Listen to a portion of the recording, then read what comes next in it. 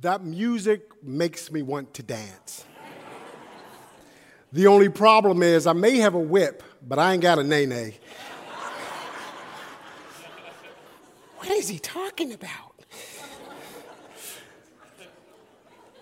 Hey, just in case you didn't know, it is appropriate once our pastor emeritus once he and his wife has a 50-year anniversary, it's good to show our appreciation by walking up to our pastor emeritus and giving him a wet kiss right on the forehead.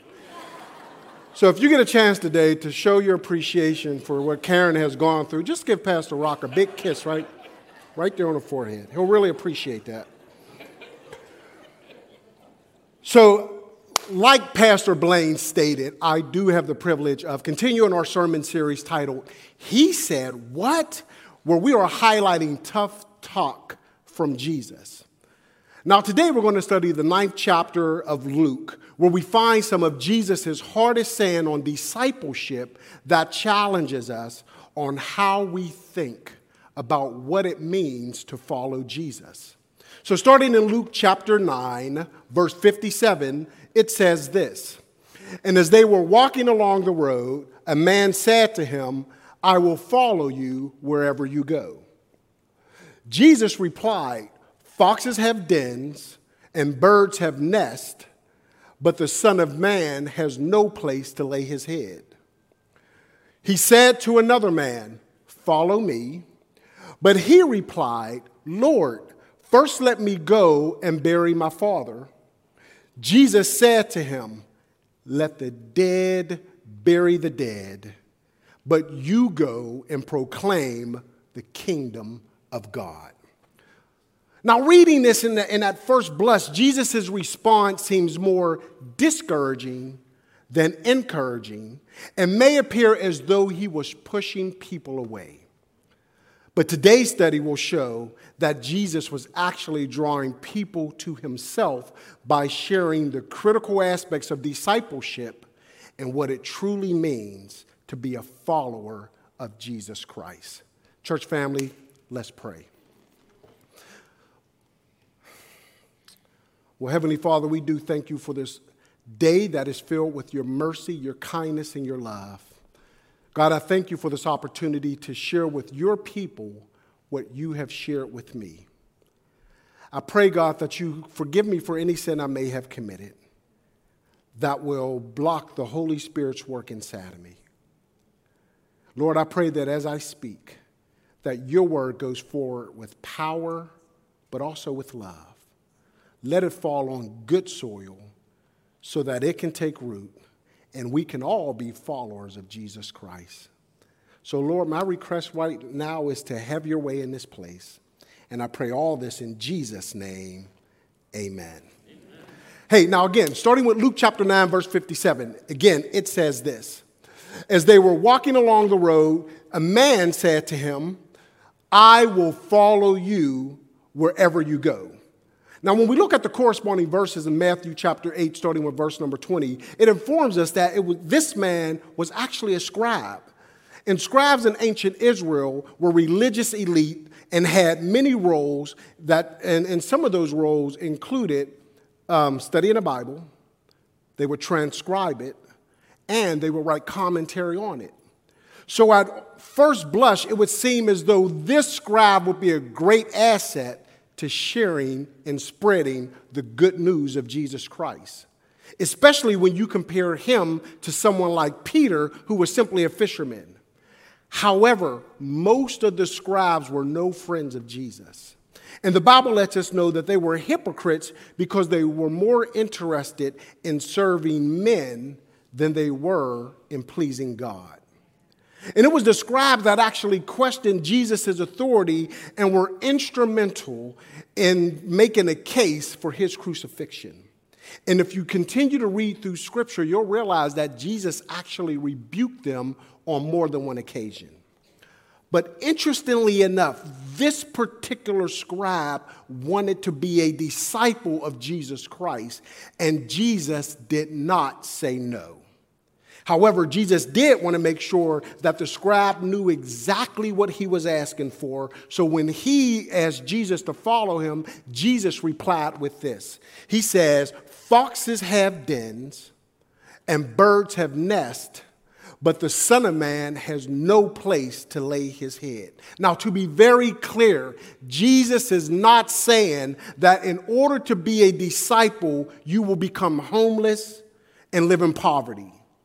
Actually, he chose this language because the scribes were among the wealthy citizens of that day, and Jesus was basically saying to him that if you want to follow me, you will have to forego some of life's comforts. Why? Because of this first point. Following Jesus requires us to deny ourselves. And we have to do this in two ways. First, it requires us to deny ourselves of worldly comforts. And next, we have to deny ourselves of self-rule. And it's basically saying to ourselves that I am no longer in charge of my life. And for Jesus, I am ready to endure suffering, shame, and even opposition. See, it's interesting because Jesus made this same point in this same chapter, talking to this same group of people. And we see starting in verse number 23, he says this. Then he said to them all, "Whoever wants to be my disciples must do what? Deny themselves and take up their cross daily and follow me." See, oftentimes when we see that word deny ourselves, we interchange it with the word self-denial.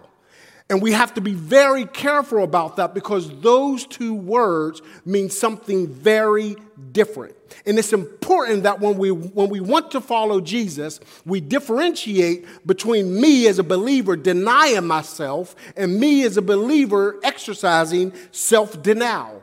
And I love the way that Neil Anderson put it in his book, Bondage Breakers. Look, he says this.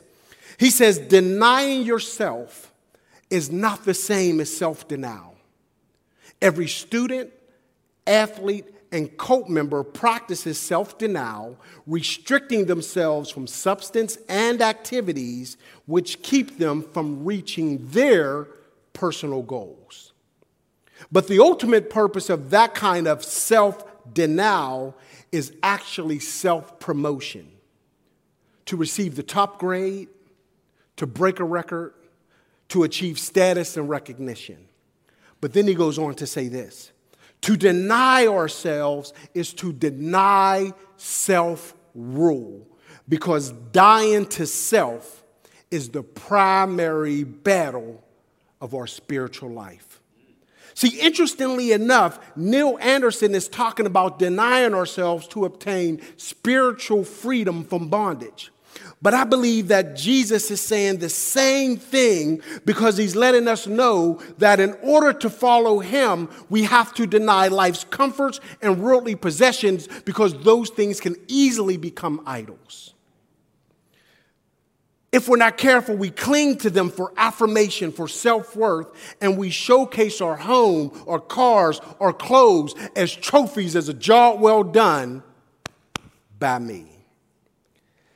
And in our pursuit for earthly idols, we exercise self-denial for the mere purpose of self-gratification. And look, let me say this. This problem is not exclusive with people who have means. Even those that are living below the poverty line create idols out of worldly possessions.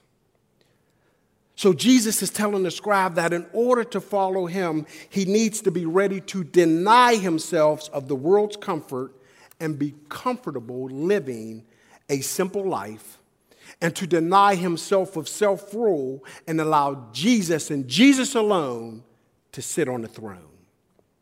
See, it's only through denying ourselves do we crucify our flesh. And as we crucify our flesh, it draws us closer into intimacy with God. Moves us closer to his face, where we can ultimately see our God face to face. So following Jesus requires us to deny ourselves. But the scripture goes on to say this, and starting with verse 59, it says, that he said to another man, "Follow me." But he replied, "Lord, first let me go and bury my father." And Jesus said to him, "Let the dead bury their own dead, but you go and proclaim the gospel of God." See, in studying this passage, you'll find different explanations of what it means for the man to say, "Let me go bury my father."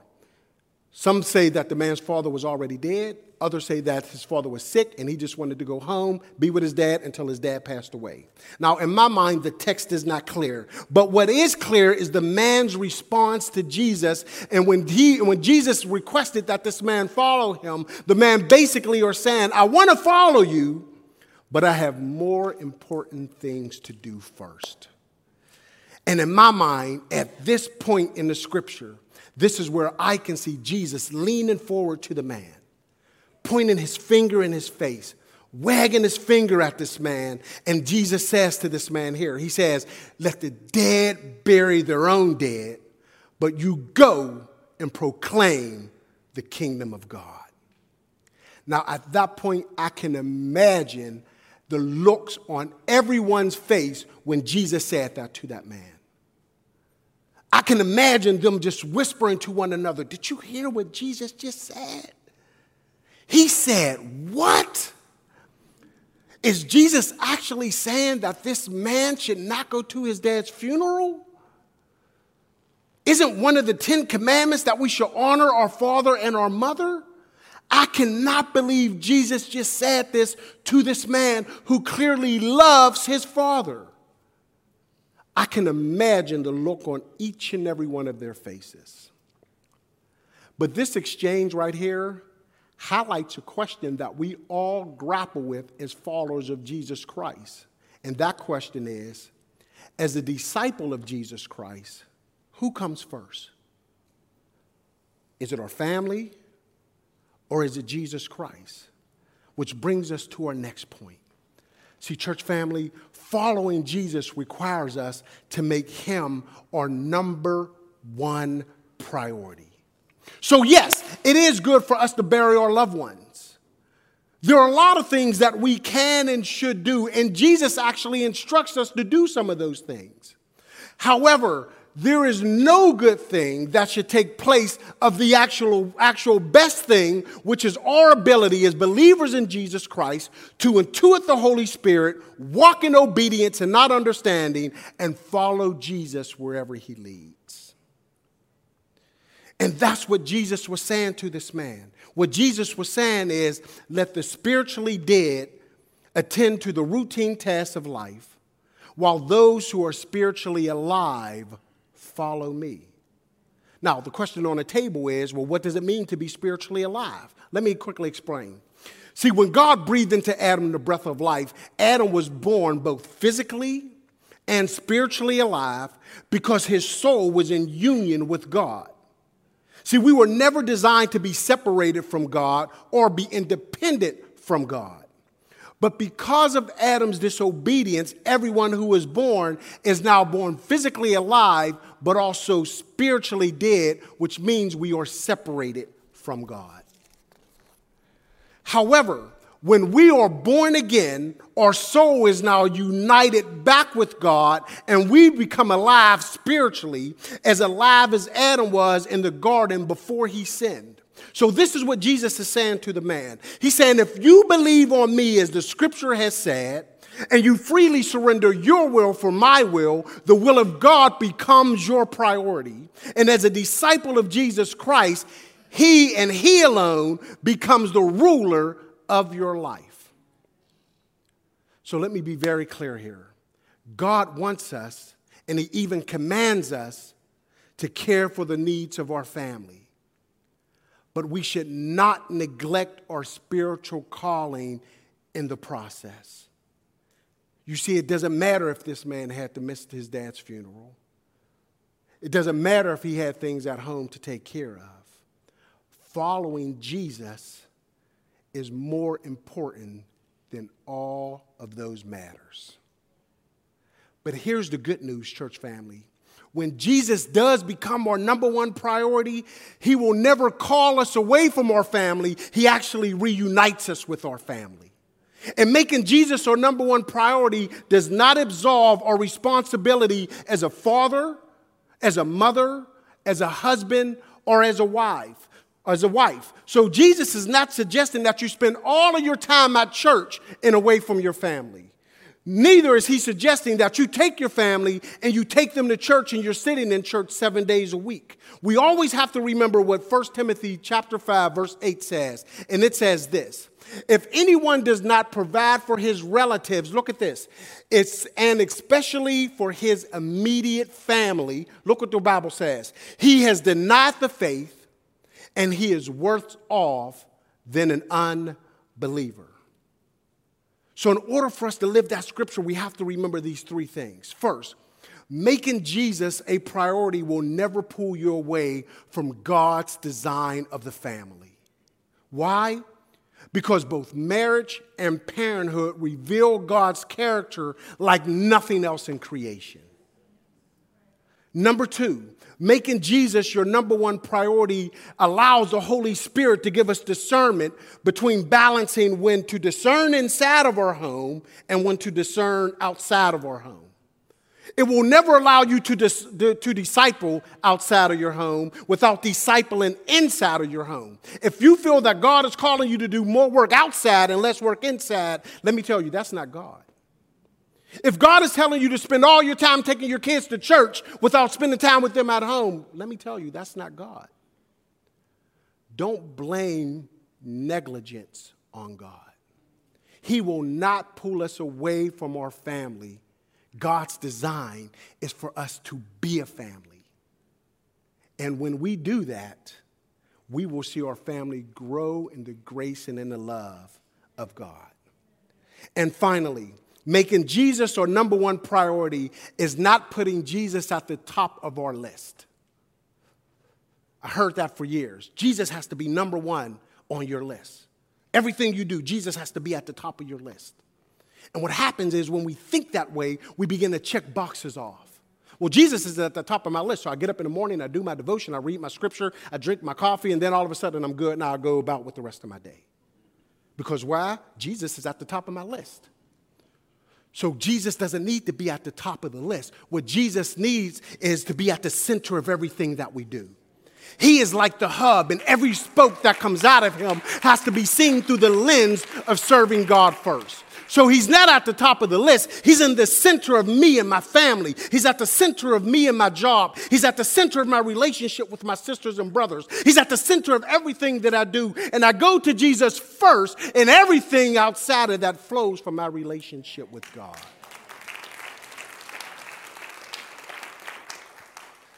And when Jesus becomes the center of everything that I do, I find myself actually getting more done. Look, listen, I don't know how to explain this. I don't know how it works. But there's a mystery and a miracle in getting more done by spending more time with Jesus. I just can't explain it. But the more time I spend with Jesus, the more productive I am at work. The more time that I spend with Jesus, I find myself spending more time with my family. When you spend your time with Jesus, he will prioritize everything around you because he is the hub, and every spoke that you have will flow from that relationship with God. So don't make Jesus the number one thing on your list. Make Jesus the number one thing in your life. So let me pause for a second and ask you this. Have you ever read a scripture, and when you read that scripture, like, man, this is exactly my life? There's some scripture I read, and it just speaks directly to me. It's like looking in the Bible and looking in the mirror, and I can see myself in the characters inside the Bible. Well, you know what? This story does that for me. Around 7 years ago, the Lord called my wife, Lisa, into full-time ministry. And God spoke to her and told her to follow him by quitting her job after working 22 years with the Pittsburgh Public Schools and raise her support as an urban missionary. And so in my mind, I'm thinking, God, you must got the wrong number. Not because she wasn't capable of it. It was that whole 50% pay cut thing that I was just grappling with. But the bottom line was I was in a position that we can do that because I made enough money and listen to this. I made enough money to maintain the quality of life that we had. And at that point, that was the thing that was on my mind. If my wife were to take a pay cut, how can we maintain the quality of life that we had? So it was okay. She was able to quit her job. She followed God. She became an urban missionary. We moved back into the city after that, and she began to follow Jesus, and all was good because, again, we were able to maintain the quality of life that we had. The more I say it, the worse it sounds. But then a year later, I'm grappling with this burden that I had because now I feel the Lord calling me into full-time ministry. And I'm like, whoa, hold on. My wife just took a 50% pay cut, and Lord, you're calling me in a ministry, and I tell you, church family, I grappled with that. I was struggling with that. And this is the crazy part. For years, I was already ministering in the church out through Kane, and I would teach people about faith. I would tell people to step out of the boat. I would tell people they need to follow Jesus. So I was real good at telling people to do it. But when Jesus said it was your turn, I was like, whoa, bro. That's not for me, that's for them. So it got to the point where I did tell my wife one day we were out walking, and I said, babe, look, I just got to let you know, I feel that God has been calling me to full-time ministry. And these were my words. I said, I have resolved in my spirit that I'm ready for ministry full-time. Lisa looked at me. She said, what you talking about, Willis? And I said, it's just something I've been grappling with, but I'm okay with it now because when I look at God's resume, I see that he has never failed us yet. So shortly after that, my wife and I are here on a Thursday evening. If you guys remember, Thursday was PBI, Pennsylvania Bible Institute. My wife was attending women's Bible study. And so we're sitting in the UP Cafe, and Pastor Blaine comes up. Look, when you see Pastor Blaine approaching you, you run. Just go in a different direction. So he comes to our table, and he says, Ross, you mind if I have dinner with you and your wife? So we're like, no, sit down, have a seat, bro. I said, bro. He said, Pastor Rock and I were talking, and we want to know, what do you feel God is calling you to do? And my wife and I, we looked at each other like, what? What? It was almost like Lisa Topman was like, he said what? And I'm like, Blaine, I just told my wife a couple weeks ago, this wasn't months and months away. It was just a couple weeks ago. I said, I just told my wife that I have resolved in my spirit that I'm ready for ministry full time. See, what happened was when God had called me, he was already working it out. I wasn't looking for a job. I didn't need a job. But God was already preparing a place for me to serve. He was waiting for me to be obedient and walk by faith and not by sight. So when I did that, I ended up joining staff, and Rock said, it's time for me to retire. That's why I want you guys to kiss him on the forehead when you sing. So I had to get to this point where it was no longer about me having a quality of life, but about us as a family following Jesus. I didn't know where Jesus was going to take us. We had to move. We had to take a pay cut. And look, I am proud to stand here today to say, although we have less income, our quality of life has skyrocketed.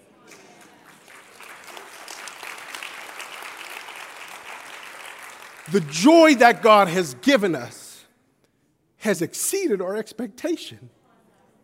And it's all because we decided to follow Jesus. We had to make Jesus our number one priority. And I'm going to tell you this, as a family, there is no greater gift you can give to your children. There's no greater gift you can give to your neighbors or your loved ones than to allow them to see you follow Jesus. I wasn't looking for a job. I was comfortable where I was at. But God said, follow me.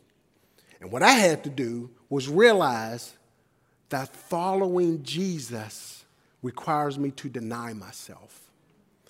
that following Jesus requires me to make him my number one priority. And when I did that, I actually began to spend more time with my family. I am more busy now than I have ever been in my career. You work with Blaine, you don't get sleep. However, there is a mystery and a miracle in getting more work done, spending more time with your family by spending more time with Jesus. I can't explain it. I can't figure it out. It actually doesn't make any sense. But God has a way of working it out. Now look, God called me in a full-time ministry. But for the majority of you here, you may never have to work with Blaine. But know this, if you have the gift of the Holy Spirit, there is something God is calling you to do. And let me say this to all of those who have gray hair like me. Just because you're old doesn't mean this message is for someone else. For all of you older people out there, God is still calling you to impact the kingdom of God. You need to position yourself to step out on faith because these young people need to hear from you. They need to hear how you put your faith in God. They need to hear how God healed your body. They need to hear how God didn't heal your body, but yet you're still following him and worshiping him because you know your healing is coming another day. There's young people need to hear from you. God wants you and we need you. So do not think that this message is only for the 40 and under. This message is for all my AARP people. There is no expiration date on following Jesus. And so if you have the Spirit of God, God is calling you to do something.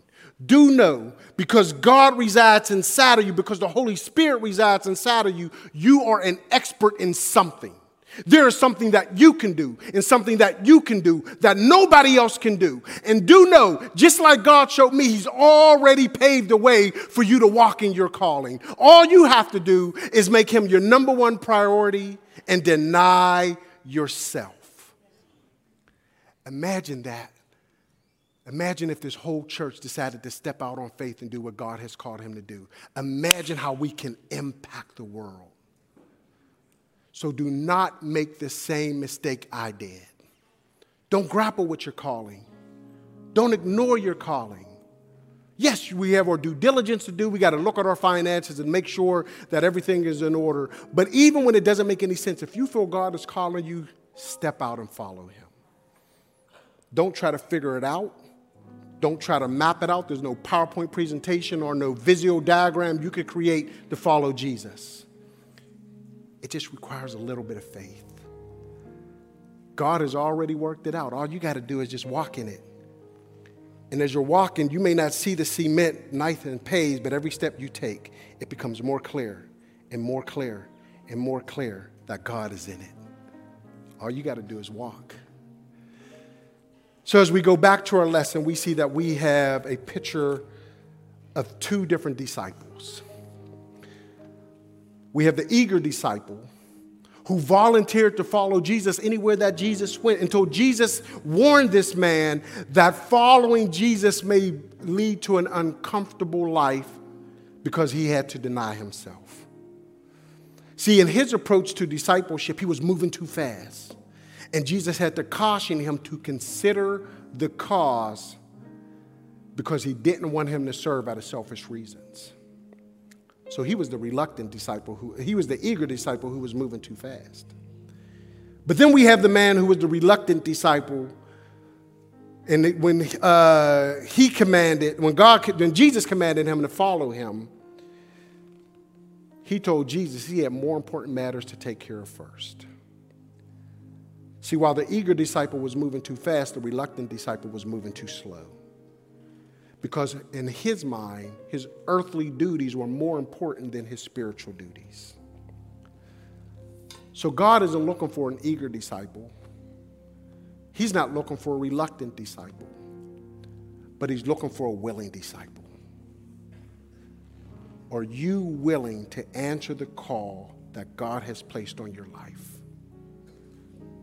Don't make excuses about your home. God will take care of that. Don't make excuses about your job. God will take care of that. God is looking for willing disciples who are ready and willing to deny themselves and to make Jesus their number one priority. It may not be a call into ministry, but it is a call to change the world and to glorify God. Let's pray.